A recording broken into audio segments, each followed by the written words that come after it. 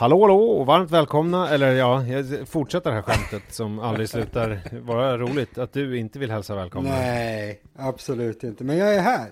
Det är ju det positiva i sammanhanget. När du har fest och sådär, då hälsar du inte heller välkommen? Absolut inte, och sen har jag ju inga fester heller i och med att jag inte har några kompisar riktigt. Ja, just det. Nej. Du får aldrig anledning att hälsa välkommen. Exakt, det är inte mycket tal. Då gör jag det, Ja, med den här, säger jag själv då, det vet jag inte, det får ju ni som lyssnar avgöra. Det kanske ni kan göra innan jag hälsar välkomna nu, så slänger in det här, genom att gå in på Podcaster och använda er av den funktionen där som är då att man ger betyg i form av stjärnor och man skriver recensioner, vilket ju gör då att Apple tycker och tror att vi är jättepopulära och lägger upp oss högt när folk söker på typ tennis. Så dyker vi upp där i flödet. Det tycker vi är väldigt kul. Med det sagt så vill jag hälsa varmt välkomna till Grand Slam-podden. Avsnitt, skitsamma vilket avsnitt det är. Vad fan är det för dag? 3, men framförallt är det ju tisdag. Det är väl där jag känner att vi kan landa. Det kan vi vara någonstans. överens om. Jag skulle vilja, på tal om tisdag skulle jag vilja slå fast. Fan vad bra det är med första omgången i en Grand Slam-turnering över 3 dagar. Alltså, ja, det är otroligt. Det är ju helt otroligt lagom med matcher de här 3 första. Man har ju en viss överblick. Det är inte som att man tittar på alla. Men man missar ju ingenting heller. När det är de här alla andra slams när de kör över 2 dagar. Det kan ju slinka en match nästan under radarn. Så tänker man efter, jaha, spelade de där också? Det är inget bra. Men jag tycker det har gått att hänga med. Men tycker du också att man ska köra andra rundan över 3 dagar och tredje rundan över 3 dagar och så vidare? Ja, men egentligen, alltså den andra veckan av Grand Slam-turneringar blir ju inte så bra. Alltså vad är det kvar andra veckan? Det är typ 16 spelare.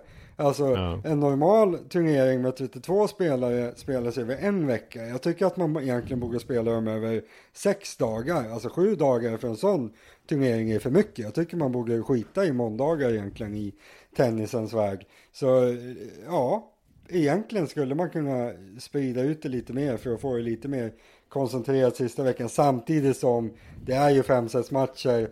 Och vi vill ju helst inte att det ska bli dåligt på slutet av att spelarna inte får vila. Så kanske inte ändå. Men det här med 3 dagar på första omgången, det är mycket, mycket bra, tycker jag.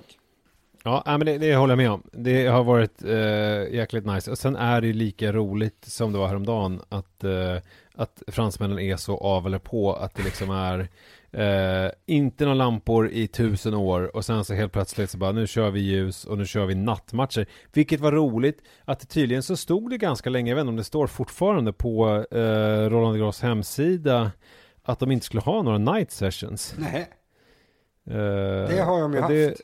Ja, alltså det kan vi väl vara rörande överens om. Det är ju inte. Men är det inte så att de inte tänkte sälja särskilda biljetter till kvällspass då?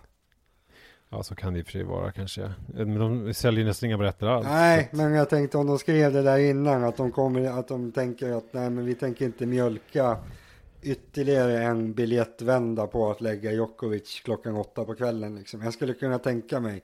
Ja, just det, så kan det vara. Att det kanske är något sånt. Men alltså igår, nu blev det korta matcher på slutet igår. Men alltså Carreno Busta och Millman, de började väl, var ju lite före 9. Alltså de hade ju kunnat hålla på till 1 liksom. Det hade kunnat dra iväg igår. Nu är de ju faktiskt klara för dagen. Ja, om man då inte räknar med damerna och dubbelturneringen. Ja, men det finns väl inte. Det har vi kommit överens om. Ja, det finns inte. Det finns inget sånt.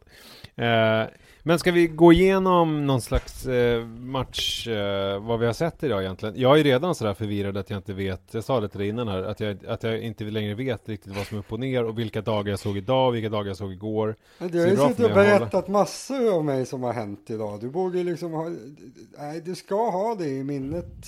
Du har varit på idag, Nisse. Du har tittat på tennis hela dagen. Ska jag säga vad som sticker ut idag då, för mig? Det är ju såklart Ymers kross av Djokovic. Alltså vem hade kunnat tro att han skulle gå in och dominera så fullständigt? Fan, alltså det är ändå världsettan. Ja, det var Helt sjukt. Nej, alltså, den sticker ut. Och sen så är det ju såklart Rublev mot Sam Querrey. Du tycker inte att vi kom lite konstigt på i med matchen? Antingen skulle vi ha spunnit vidare på det här, berättat hur fantastiskt han var, och det fantastiska i att vi nu är i den här tidsåldern av svensk tennis, där vi faktiskt har en svensk spelare som är så fantastiskt bra. Att vi får leva i den här tiden när vi har en så här mäktig svensk tennisspelare som lyckas så här otroligt bra i en så här stor turnering. Och liksom, som jag sa till dig idag förut, nyp mig att det här ens händer. Det är helt sjukt. Ja, men vi ska få fortsätta det alldeles snart. Jag vill bara säga de 3 matcher. Nu har jag sagt då Ymer Djokovic, och jag har sagt Querrey mot Rublev, och sen var det då också Tsitsipas mot Mini Nadal, Munar.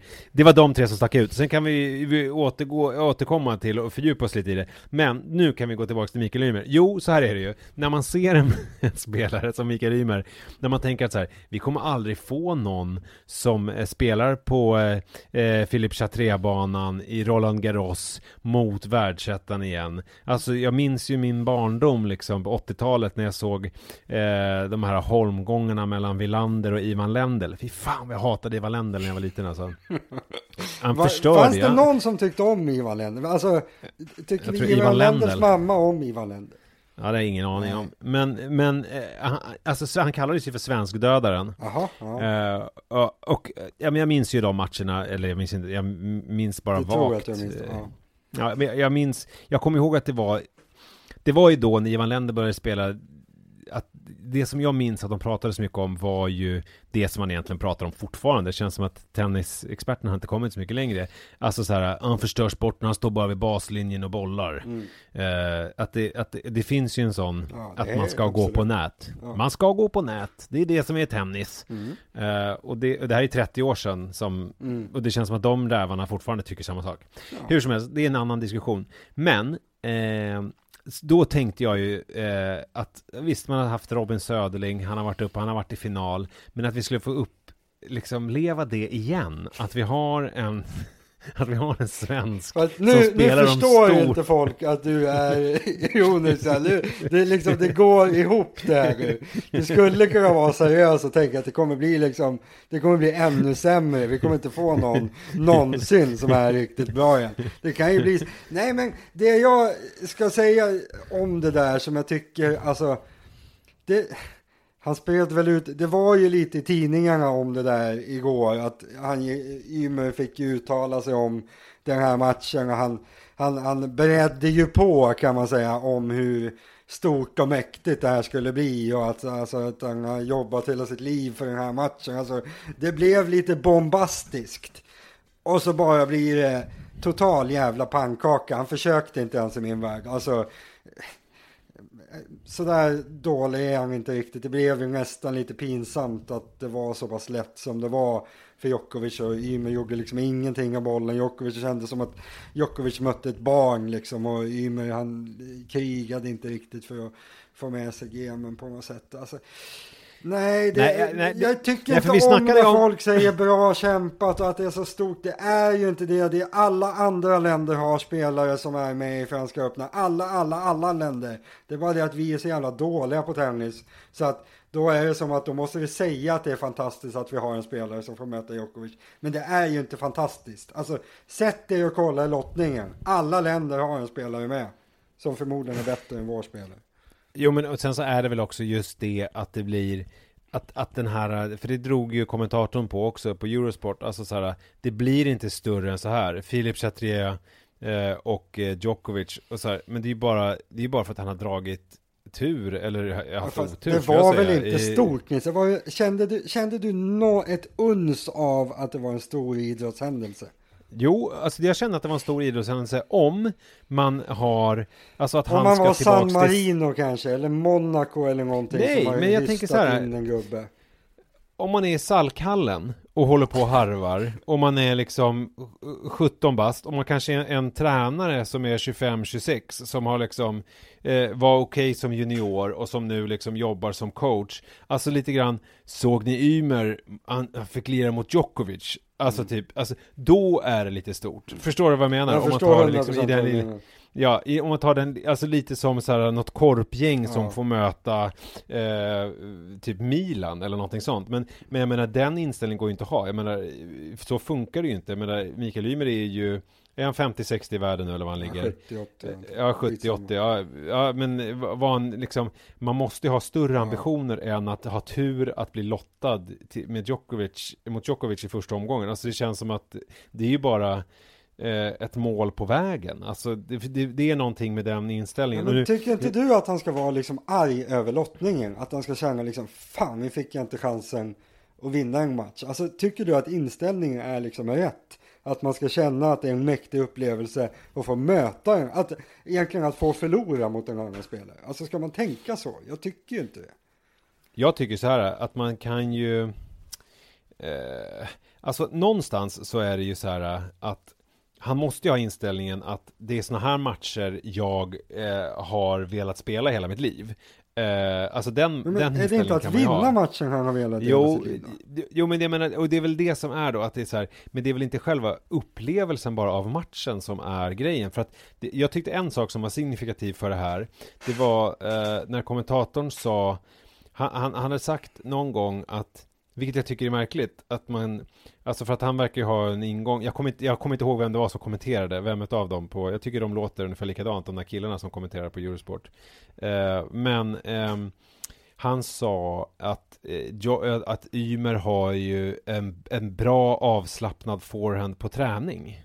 Alltså det tycker jag är intressant, men att han inte får ut den i match, och precis då något game efter så var det att det blev, du vet, fault, och sen så då drog han till den skitsnyggt, bra båge, vinklad, alltså jättefin teknik ut mot Djokovic forehand, och precis så känner jag när det är när man har serv och serven går ut, alltså när man spelar mot någon och sen så studsar den precis på linjen en lite utanför, man har börjat förberedelsen och så skriker man ut samtidigt som man slår, alltså att man liksom helt slappnar av och bara, ut! Och så gör man världens jävla kanonretur för att man är helt avslappnad och vet att så här, det här spelar ingen roll.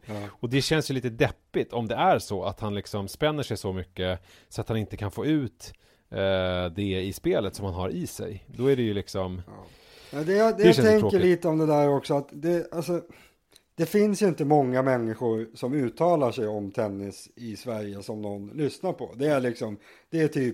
Det är kommentatorerna på Eurosport, det är kanske någon artikel i Expressen, och så är det jag typ. Alltså, det är väl inga egentligen förutom... Nej, det är i princip inga. Och då blir det liksom, det blir ju lite...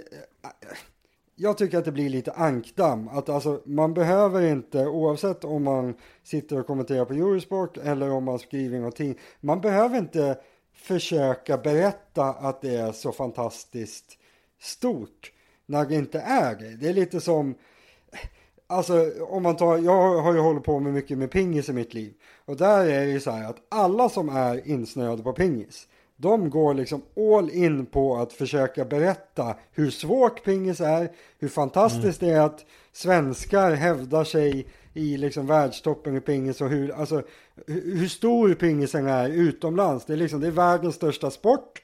Det är helt obegripligt att svenskar hävdar sig. Pingis är jätteroligt att titta på. De förstår inte varför ingen tittar på det. Lite så blir det när man ska sitta och förklara för folk att det är helt fantastiskt att Ymer möter Djokovic på Centerkorten i Franska öppna. För alla vanliga människor, de förstår att det inte är fantastiskt. De har liksom sin egen bild. De sitter och tittar på Real Madrid i fotboll på helgerna, och de sitter och tittar på Stanley Cup-slutspelet i hockey, och de ser allting som är stort. De förstår. Det är inte stort att en svensk får möta världsettan i tennis. Vi ska inte...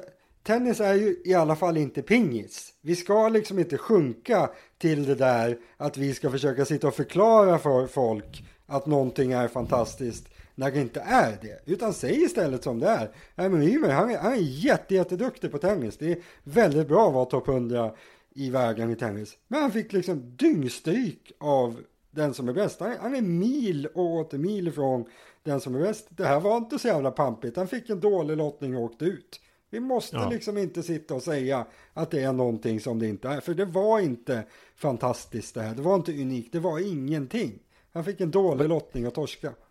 Fast det som var lite roligt var ju att se Djokovic typ leka ut. Ja. Alltså han kände sig inspirerad. Han liksom gjorde ju massa stoppbollar och höll ju på och lobbade. Och han känns ju ganska obekväm när han gör det. Alltså han är ju ingen show- och dansman, Djokovic. Det känns rätt stelt, men det är ändå lite kul att se honom spela så avslappnat och också så här hur jävla säker han är. Ja. Alltså det är han ju alltid, men när han får lite tid på sig, alltså det känns ju som att han står på baslinjen och bara gör vad han vill med bollen. Alltså det är ju helt sjukt alltså. Ja, men jag tänkte faktiskt precis också på det under matchen, men du påminde mig liksom om det på något sätt när du sa det till mig, att alltså det är ganska kul att få se hur sjukt bra de bästa är när de inte får tryck på sig. Alltså Mikael Ymer, för att vara så bra på tennis som han ändå är, att han är typ 80 i världen, så har han ju inte, han har ju nästan inget eget spel. Alltså han sätter ju ingen fart på bollen. Så det var ju nästan,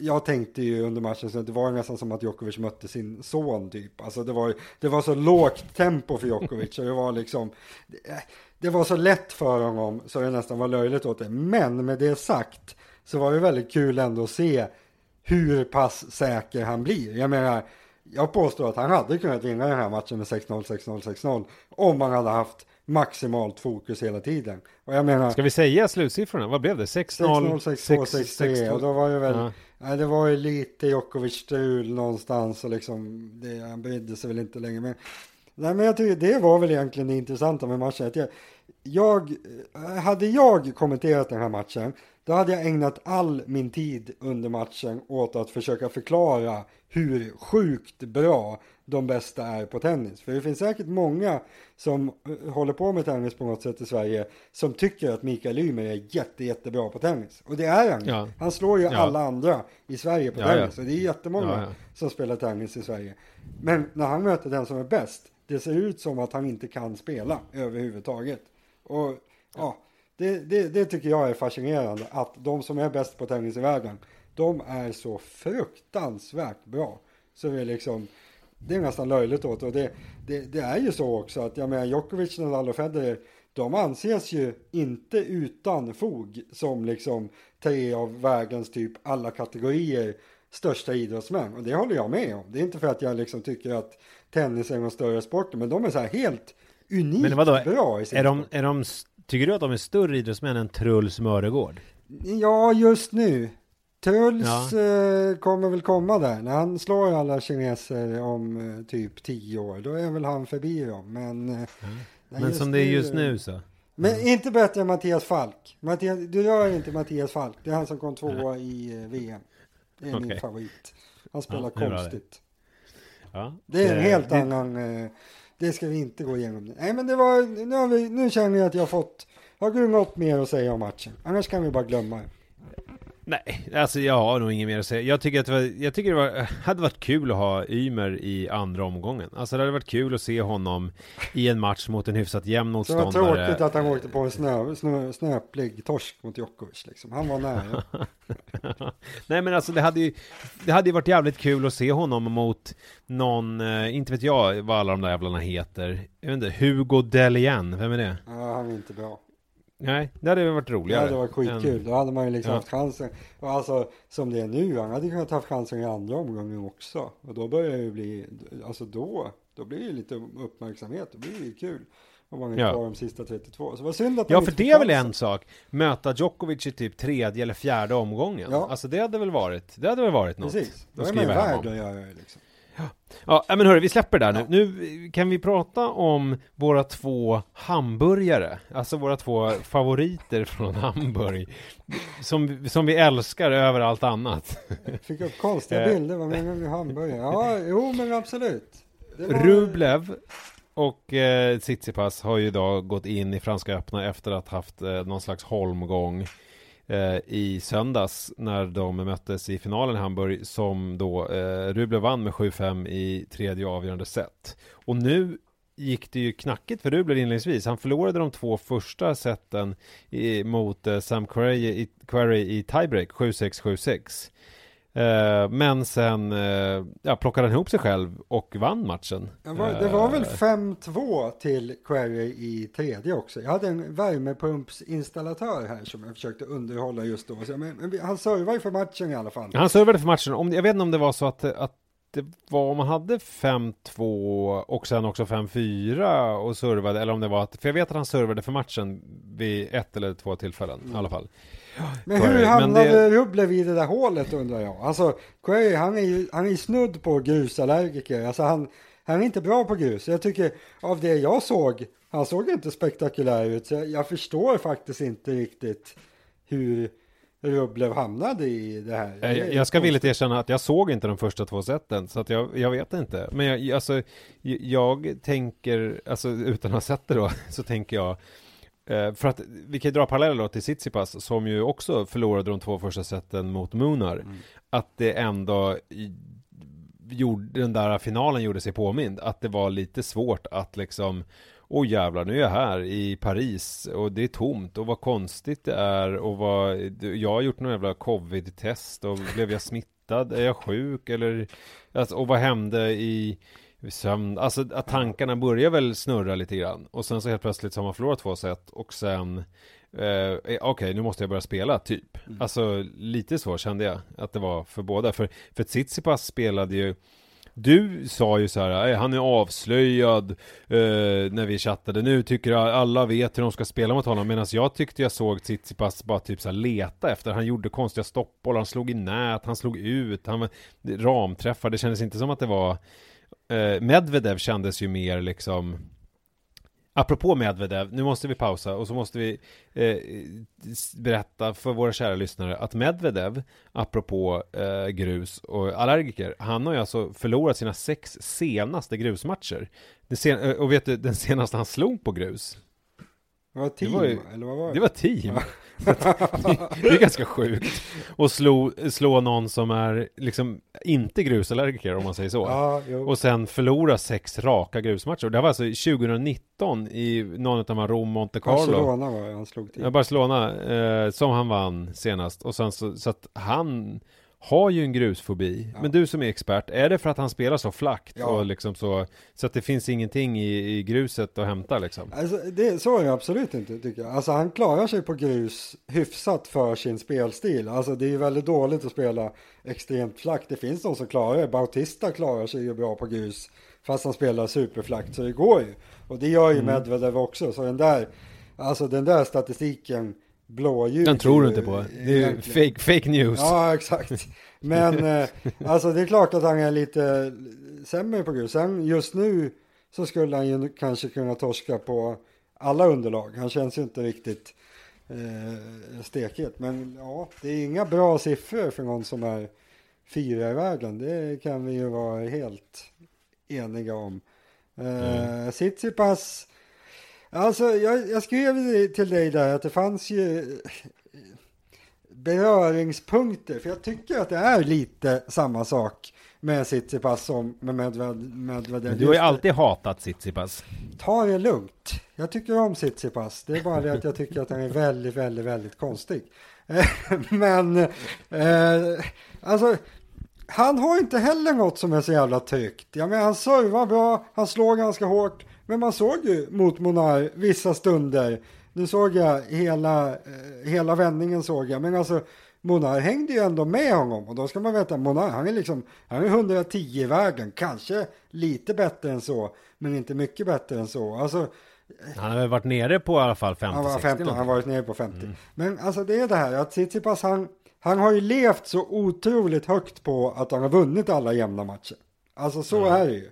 Och lite grann är det sådär att när man gör det tillräckligt länge, då börjar ju de andra lite grann vara på tårna kanske. Att de tänker att men vänta, nu blir det jämnt här. Han brukar alltid vinna, nu ska jag göra så och så för att försöka få bort. Alltså lite grann är det väl samma sak att Medvedev när han blev så här sjukt bra, då var det ingen som fattade överhuvudtaget hur han spelade och hur han vann matcherna. Tsitsipas, där han har gått så bra. Men det är som att han kunde vinna alla de här jämna matcherna och ingen fattade liksom. Men han vinner i alla jämna matcher. Så... Fast det är ändå en skillnad tycker jag i spelstil. Ja. Alltså, det är väl lite som Rublev också, att det är så här, alltså Medvedev, han, vilket bra ryskt uttal jag fick känna. Medvedev, han spelar ju lite grann avig och ganska defensiv tennis som man ju kan avslöja genom att alltså göra någon slags Wawrinka-grej eller Söderling eller vad man vill, alltså så här, slå igenom det liksom. Och men både Rublev spelar ju, han spelar ju fruktansvärt snabbt och aggressivt, och spelar han liksom bra, då är det ju svårt. Vad ska man göra? Ja, spela bättre typ. Eller liksom alltså vara typ Djokovic och inte missa överhuvudtaget. Men och lite samma sak är det med Tsitsipas. Han är också en sån, det är väl det jag tror att jag gillar med dem där, att de liksom, Tsitsipas vill ju ta kommandot. Han vill ju liksom serva, han vill gå på offensiven, han vill liksom vinna, om du förstår vad jag menar. Och alla spelare med ett sånt spel har ju, ifall de bara lyckas och har dagen, så är de ju svårslagna. Men problemet är väl att, som då Tsitsipas i de första 2 sätten, när han liksom bara, det går till helvete. Det är ju lite, ingen jämförelse övrigt då, men det är lite som Federer också ju. Alltså om han har en dålig dag, man har ju sett ganska många matcher, speciellt på slutet, när han får ramträffar och hans forehand inte funkar och bara fladdrar ut. Och då blir det ju inte som att han då backar och ställer sig 2 meter bakom baslinjen och börjar liksom bolla in. Heller. Nu började jag snurra ut i någon lång utläggning, men förstår du vad jag menar? Att det är så här, visst man kan avslöja sådana där spelare, men det är ju liksom inte så här, det är ju inte lika lätt som med en sån defensivt spelare som Medvedev. Nej. Jag känner inte att jag sydde ihop säcken riktigt med mitt resonemang hela tiden. Det är svårt att förstå vad jag menar. Men det är okej, så här. Jag tycker att det är konstigt att en spelare som är 5 i världen kan ha så stora problem med en spelare som Monard, som egentligen bara springer omkring och slår tillbaka bollen. För jag tycker inte att, alltså, Tsitsipas var absolut inte direkt dålig idag. Ändå var han så pressad mot en motståndare som man inte ska kunna förlora mot. Alltså ta typ team. Alltså han hade släppt 4 game mot Monard idag liksom. Så det jag menar är lite grann att Tsitsipas är inte så blixtrande bra spelmässigt att han liksom krossar en kille som Monard, som jag tycker att man kanske ska göra om man är 5 i världen. Så han känns liksom lite utsatt. Jag blir lite orolig för honom, att det är så pass enkelt ändå att pressa honom som Monard idag. Ja, men vad är en hyfsad spelare och spela bra? Ja, men Monard var ju vidrig. Alltså han gjorde en jävligt bra match. Jag menar, han spelar på grus, vilket han är väl född på grus, han gillar, kan jag tänka mig. Det tror jag. Och liksom kom ju där från Nadals Mallorca, och sen så han tog ju ganska många bollar, tycker man, som han inte borde ha tagit, och jag blev ändå imponerad av att Tsitsipas inte slog bort sig. Men där är det väl för att jag vet inte varför jag gör det, men jag tror att han har lite långt hår, han har lite så här breda axlar, vi är lite lika i kroppstypen, och jag känner ju igen mig ganska mycket i Tsitsipas också. Men när jag möter en sån spelare som Monard på min nivå, alltså givetvis, jag förlorar i de matcherna alltid, för att jag hatar ju såna gnetare. Alltså du vet så här, man har slagit en boll i backhandhörnet, och sen så slår man en boll i andra hörnet, sen slår man en boll, alltså byter man hörn. Sen slår en boll i väggen bakom, och sen har man bara förlorat helt plötsligt. Exakt, för att man orkar inte hålla på liksom. Men det tycker jag ändå att han fick ihop där de sista 3. Om man säger så här, om man tar bort de första 2 sätten för att han spelade konstigt och var nervös och någon annanstans, då vann han ju ändå ganska komfortabelt. Ja, men det tycker jag tycker han såg ganska bra ut, så jag ska liksom inte, jag gör inget försök att såga honom eller liksom avfärda honom från turneringen eller något sånt där. Jag tycker att han såg verkligen ganska bra ut, och Monard spelar verkligen väldigt bra också. Men jag återkommer till det här, att han ska ju inte vara så här pressad mot Monard oavsett. Han ska liksom slå honom 3-0-3-1 alla gånger. Men skitsamma, han är vidare. Det var hans första vändning 0-2 set. Det kanske får honom Rublevs tillbaka. också. Ja, precis. Ganska tacksamt när de är så unga, när saker och ting händer för första gången, att man kan göra en grej av det. Det är första gången. Gången. I tredje 5-setsmatchen någonsin så lyckas han första gången. Nej, men det är väl kul att ha kvar dem. Alltså det här är ändå, jag tänker ju alltid så i början av turneringen att ja, men det är kul med överraskningar, men man får ju sota senare. Alltså när det börjar vankas åttondelar och kvartar och semifinaler kanske till och med, då är det de här som ska bjuda upp till dans. Sam Querrey mot Monar. Ja, nej, då kommer man inte vara så här supernöjd kanske. Nej, så bra att de blev kvar tycker jag. Nu får de vila lite. Kan mycket väl vara bra igen i övermorgon liksom. Så, nej, bra utfall tycker jag. Och Omberg är ute. Är det otippat eller? Ja, det var ju väldigt otippat. Eller otippat. Jag trodde ju faktiskt det. Jag skrev ju det i speltips och allt vad det är. Att jag trodde han mycket väl kunde torska. Ingen bryr sig om det. Alltså Humberg, han är ju ingen som någon. Han var ju väldigt bra förra veckan och veckan innan. Han har slagit några bra spelare på slutet. Men det är intressant med, vet du vilket slag som egentligen avgjorde den här matchen? Jag tror inte du kommer gissa rätt. Alltså Polmans mot Humberg? Ja. Vilket slag som avgjorde den? Ja, det var ett slag hos Polmans som avgjorde matchen. Nej, jag såg inte den matchen alls. Nej, men du kan gissa. Okej, då tror jag att det var en lobb som tog på baslinjen. Ja, han lobbade ju inte hela tiden. Jag tänker så här, att liksom, var det hans fantastiska serve eller var det hans stenhårda backencross eller var det hans stoppbollar eller liksom, vilket slag var det som gjorde att han vann matchen? Okej. Var det någon av dem som du sa? Nej, det var det inte. Ja, då kan vi du kommer ju aldrig kunna ge sig, för slaget finns inte. Det existerar i stort sett. Okej, då är det någon konstig. Fast du nämnde det ju för sig typ igår. Nej, men då är det forehand-slicen. Exakt!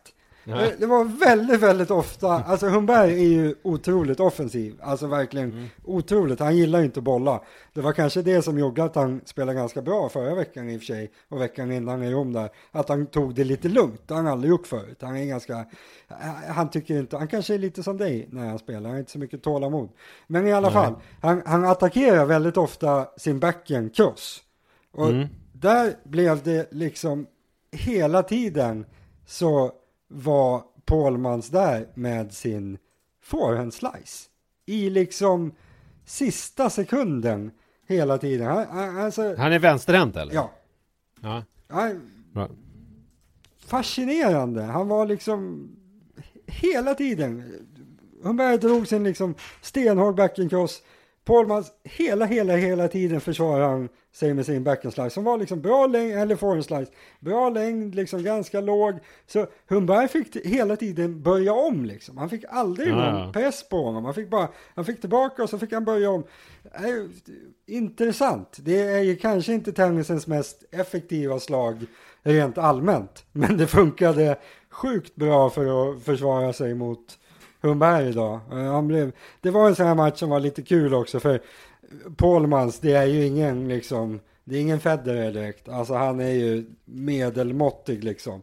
Så han blev ganska glad efter matchen, kan vi vara överens om. Och ja, man såg hur nervös han var i slutet, men han tog sig, han liksom dippade aldrig riktigt. Det var klockren insats och stor skräll. Men det vad fan spelar det för roll? Humberg hade ju åkt ut i andra eller tredje ändå, så ovidkommande. och snart är den här jävla turneringen slut, så fan spelar det någonting roll egentligen? Det spelar visst roll vem som vinner. Det är semifinaler med Thiem, Djokovic, Nadal, och jävlar om de inte går dit, då vet du vilket humör. Ja, det blir ju ledsen. Men Nadal, om han vinner den här turneringen, du vet ju att då går han upp, tangerar han ju Federer i Grand Slams. Ja, det vore väl mysigt. Eller gör han det? Är han bara en bakom? Det där har jag aldrig koll på. Är det så? Jo, men, ja visst. Hur känns det för dig? Hur det känns för mig? Ja. Alltså, vi ska inte säga någonting annat än att du är en Federer-kramare. Det är liksom, det är ju som det är. Men det där racet bryr jag inte jättemycket om faktiskt. Hur kan du inte göra? Det är väl det enda som betyder någonting. Jo, men det är väl klart att det betyder någonting så, men det är inte som att jag så här, det är ju kul, alltså det är ju kul att det är levande, men det är någonting i det som säger mig att Nadal inte kommer vinna, för jag tror att det är ganska svårt och det ska inte vara så lätt att han får göra det i Franska öppna. Det känns som ska han göra det så känns det liksom mer värt om han gör det i typ US Open eller någonting. Det blir liksom, så fick han sin 13:e Franska öppna och då gick han upp i 20 Grand Slams. Det känns liksom, det är ovärdigt. Det är fusk. Men vet du vad? Federer kommer ha kvar 4 andra rekord. Han har 31 finaler, Nadal 27 i slams. Han har 46 semifinaler, Djokovic 37. Han leder överlägg kvartsfinaler, 57 Federer 46 och deltagande i Grand Slam-turneringen 79. Lopez näst bakom 75. Det är mäktigare. Tänk på det nästa söndag när ni ligger i fosterställning allihopa och det känns som att liksom, men vad ska jag göra? Tänk på det. Mesta deltagande Federer. Det är verkligen det. Han är the greatest of all time. Ja. På att anmäla sig precis. Till turneringar. Ja, men okej, Laxonen åkte ut. Det var ju jävligt. Han skulle ju vinna det här. Undrar vad finnarna tycker om det. Om det är liksom, de känner att det var en stor idrotts... Vad är det? Har han en finsk mamma eller pappa eller någonting? Eller jag vet faktiskt inte. Nu sa jag det som att han är finne. Det är han inte. Men den här Ryssevori, hans match sändes i finnarnas motsvarande SVT. Säger en del, de har bättre... Yle, vet ju alla säkert. Som är födda på 80-talet. Det är jag också, men det visste jag tydligen inte. Men fan, Yle, jag tittade ju på Yle när jag var liten. Ja, när kanske du hade väldigt, väldigt tråkigt. Fick du inte ha något tv-spel när du var barn? Knappt att det fanns. Det är så här tidig 80-talist som liksom... Ja, men jag är född exakt 1980. Jo, men jag hade ju... Visst hade vi det. Jag hade något tv-spel, men det var ju... kul att se. Jag minns bland annat en lång intervju med Duff McKagan från Guns N' Roses på finska Yle som jag hade inspelat på VHS och tittade på väldigt ofta. Ja, men det var ett stickspår. Då ska vi se, är det någonting annat från den här dagen som vi behöver ta med oss? Dimitrov lätt vidare. Kul ändå. Jag tycker ändå att det är lite men han ska väl vara framme i liksom 3:e, 8:e kanske. Han är ju i stort sett svensk också eftersom han har inte en svensk tjej. Eller har jag drömt det? Nej, det tror jag inte. Jag tror han har väldigt många tjejer, Dimitrov. Han har ju varit ihop med han är i alla fall sponsrad av Sharapov. Han har väl varit ihop med nästan alla skulle jag säga. Men han ser ju trevlig ut. Men han börjar bli flint. Det är väl det som är lite tråkigt. Men han verkar ju ganska trevlig också. Alltså ser trevlig ut. Ingen särskilt dålig personlighet heller. Så det finns väl potential, tycker jag. Ja. Nu vet jag verkligen inte hur det ligger till faktiskt. Om det finns en öppning eller... men i alla fall, nu ska vi se. Sen var det väl, är det någonting annat som sticker ut idag tycker du? Shapovalov vann 6-2, 7-5, 5-7, 6-3. Bautista vann enkelt. Det är väl inga konstigheter. Garin, Kohlschreiber såg jag. Mycket märklig match. Kändes som att Kohlschreiber nästan var lite bättre. Men Garin bara vann. Det man ska säga om Garin. Han är väldigt, väldigt bra på att få med sig matcher. Det går knappt att jobba hårdare än vad han gör. Men det är väl inget som han var ju stor favorit där. Kevin Anderson vann en match. Alltså det är nästan så att man har glömt lite grann. Han var ju liksom topp 10-spelare innan han blev skadad en massa. Så alltså... Han känns också snarare, han känns som, vi har ju pratat om några sådana, Cilic. Ja. Och det finns några sådana... Men jag är inte så säker på att han är bland dem. Jag tror att Kevin Anderson skulle kunna komma tillbaka. Ingen motivering, men alltså varför inte? Ja, men det kanske är lättare om man har den här serven ändå. Ja. Att det liksom är, att det inte är lika... Lite grann så, att det är inte liksom Murray som ska få tillbaka sin rörelse i höften. Alltså, nej. Kevin Anderson vet ju förmodligen... Men jag tänker att man blir lite mätt. Alltså jag tror som Cilic till exempel, där tror jag att det liksom är att det numera saknas någonting i skallen. Ja, absolut. Men det är ju en betydande skillnad. Att Cilic är ju liksom, han är ju en talang. Alltså han skulle bli bra i tennis. Kevin Anderson, hans prognos när han var typ 20, det var liksom, men du kan säkert spela 7-8 år på Kärlingetouren och sen kommer du börja jobba på en bilmekaniker. Typ. Alltså han var verkligen inte talang. Han blev bra ganska sent. Så jag tycker han mer ser ut som någon sån här fältbiolog eller något. Ja, kanske. Ja, men jag vet inte om man kan jobba som det kanske. Men alltså någon sån där som jobbar med typ han är så pass lång så det kanske inte passar att vara... Nej, det vet jag ingenting om. Men ja, varför inte? Jag tror att det är inom försvarsmakt, när man ska flyga flygplan och det ska vara jockey, då får man inte vara för lång. Nej, precis. De två grejerna. Bilmekaniker är ingen spärr.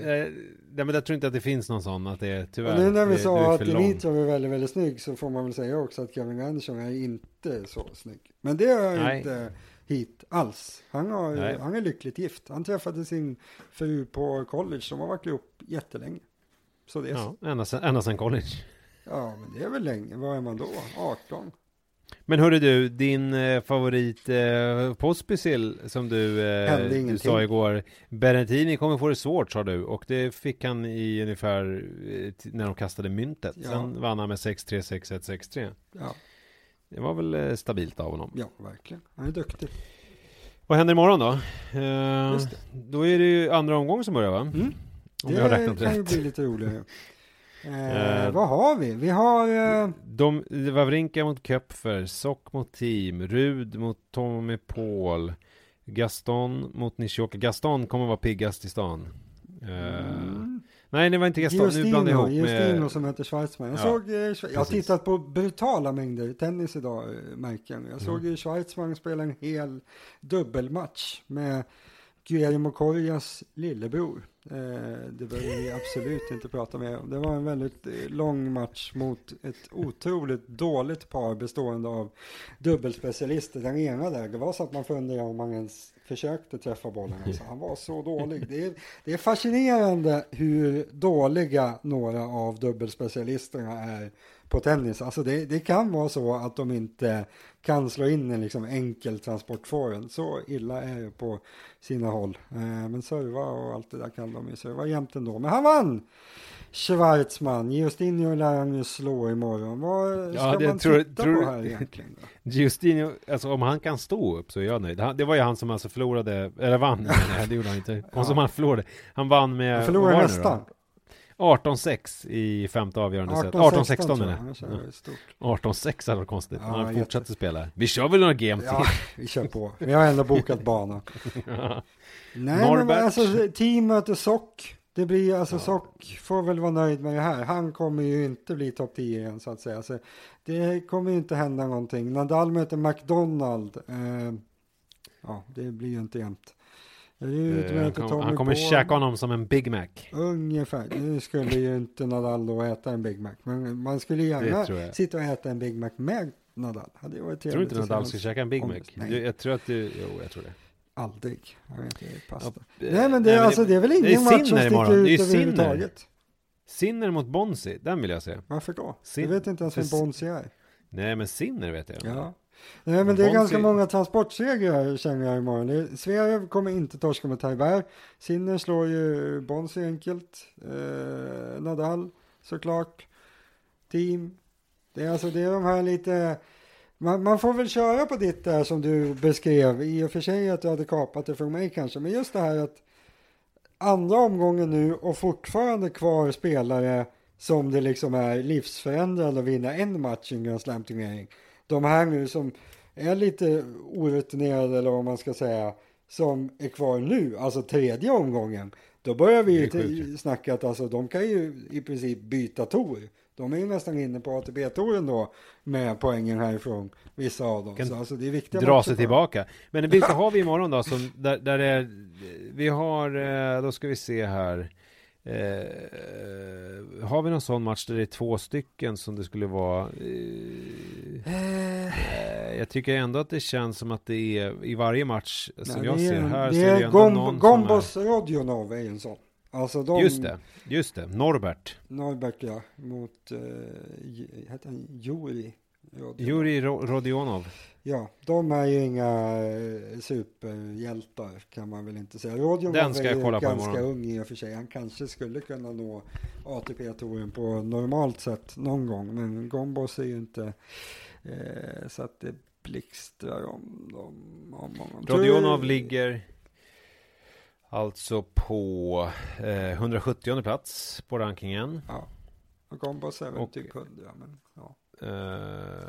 Och är, ja som sagt, han är ganska ung då. Han är född 99, så att det måste man väl säga är ganska ungt, 21 han har bast. framtiden för sig, pojken. Ja. Han var faktiskt ganska högt rankad när han var typ 18, så han var ju liksom talang, haft det lite halvtufft sen dess, men han är väl okej. Sen är väl frågan om, på tal om valpar, om Isner kommer slå Sebastian Korda. Heter han Sebastian? Tror jag. Norbert ligger på 106 plats. Gombos alltså. Och det tror jag, det kan ju bli en ganska spännande match alltså. Ja, men det är väl som sagt, det kan låta som att man nästan driver med någon när man säger att när man tittar på den. För alltså, när de spelar på Kärlingetouren och man ser att de skulle ha liksom 77 tittare kanske på den matchen om de möttes på första omgången på Kärlingetouren. Men i en sån här så blir det blir ju lite annat ändå. Det är ju liksom det här att det blir ju väldigt, väldigt viktigt för dem. Och men det kan bli roligt av det. Match of the day. Juri Rodionov mot Norbert Gombos. Den meningen trodde jag inte att jag skulle säga i morse när jag vaknade. Men nu har jag sagt den. Förmodligen inte. Och Gaston mot Nishioka. Vad tänker du där? Alltså jag tänker ju att Nishioka borde vinna. Men det är ju mest för att det är han jag känner till. Du tänker inte att båda två är väldigt, väldigt korta? Jo, men det var inte Gaston. Vem var det vi pratade om igår? Jo, det var Gaston som var kort, ja. Han var 172, han är jättekort. Han har ju också det var ju han som det såg ut som att han hade ett vuxenracket och var barn. Och Nishioka är ju nästan i Schweizman size. Alltså han är ju inte alls lång. Tror vi att det kommer att bli några breaks i den matchen? Ja, en del. Och bra spel också. Det blir ju ofta det mellan lilleputtarna. Så där vill man de två matcherna, för det här blir det ju också jämnt. Det här blir väl det närmsta man kan komma där som vi har pratat om. Vad händer om man börjar starta med underarmserv? Ja, alltså här blir det ju spelet som avgör helt enkelt. Ja. Och det är så det ska vara. Serven är ett jävla skitslag, tycker jag i alla fall. Det kanske hatar. Ja. Jag ska spela faktiskt 2 timmar tennis imorgon förmiddag. Jaha. Vem möter du? Ingen, jag har slutat tävla faktiskt. Okay. Jag har sån här coachtid. Eller vi har liksom vi har varje onsdag så är det sån här pay and play som det heter. Så då får man anmäla sig och så är det tränare och 3 banor. Farsta tennisklubb som jag puffar varmt för i Gubbängen. För alla er som bor i Stockholm. Spännande. Vad ska du träna på? Det vet inte jag, det får min tränare avgöra. Men det är förberedelsen i forehand tycker han att jag behöver jobba med. Sen har han jobbat till min backhand. Så att nu är den ju liksom i klass med Djokovic. Så det är han som sitter på egentligen nyckeln till din lycka här. Du litar på tränare. Ja, verkligen. Ja. Men jag tänkte på det igår, avslutningen, när man tittar på Nadals backhand, alltså jag har tänkt på det många gånger, men igår när man tittar på många matcher så ser man hans backhand, alltså det är ju så tydligt att han är högerhänt, för att det är ju som att han spelar en dubbelfattad forehand, alltså på backhand, och sen så spelar han en vanlig forehand på sin alltså med sin vänsterhand. Förstår du vad jag menar? Alltså när han spelar en backhand, det ser inte ut som att han spelar backhand. Det ser ut som att han spelar en dubbelfattad forehand tycker jag. Nej, men det var väl lite så. De bestämde ju att han skulle börja spela med vänstern. Och det var väl det. Det var väl 2 saker egentligen som det var ju dels det att kunna dra nytta av högerhanden i backhanden. Och så var det väl, de hade ju någon idé om att om man, vilket jag håller med om egentligen, att om man tar fel hand, då har ju ingenting med dig. Om du sätter liksom en tennisracket i handen på min son. Alltså han kommer ju försöka slå på liksom det kommer vara ganska okej. Om man sätter en fel hand på honom. Då kan han liksom, han klarar inte av att göra en sving ens. Så ska man träna in en forehand-sving från absolut 0 och göra allt rätt. Då finns det i alla fall de som tycker att man ska göra det med en fel hand. Sen krävs det kanske ohälsosamt många timmar, men ja, det blev inget misslyckat experiment med Nadal. Det kan man ju inte riktigt få det till. Han har ju lyckats på det. Han har gjort det måste man ändå säga. Han har ju inte liksom nått upp i någon GOAT-aura. För jag menar, han har ju långt kvar till att anmäla till men jag menar, en liksom decent karriär ändå. Han har tagit sig fram, han har tjänat en slant. Alltså han kan inte vara missnöjd, så får man säga. Nej, men det är väl det att han har varit för dålig på att anmäla sig till turneringar. Ja, det är väl det enda. Precis. Framförallt är för ung. Att han inte var lite äldre så han har hunnit med fler turneringar. Han föddes för sent. Det är väl det som jag tror.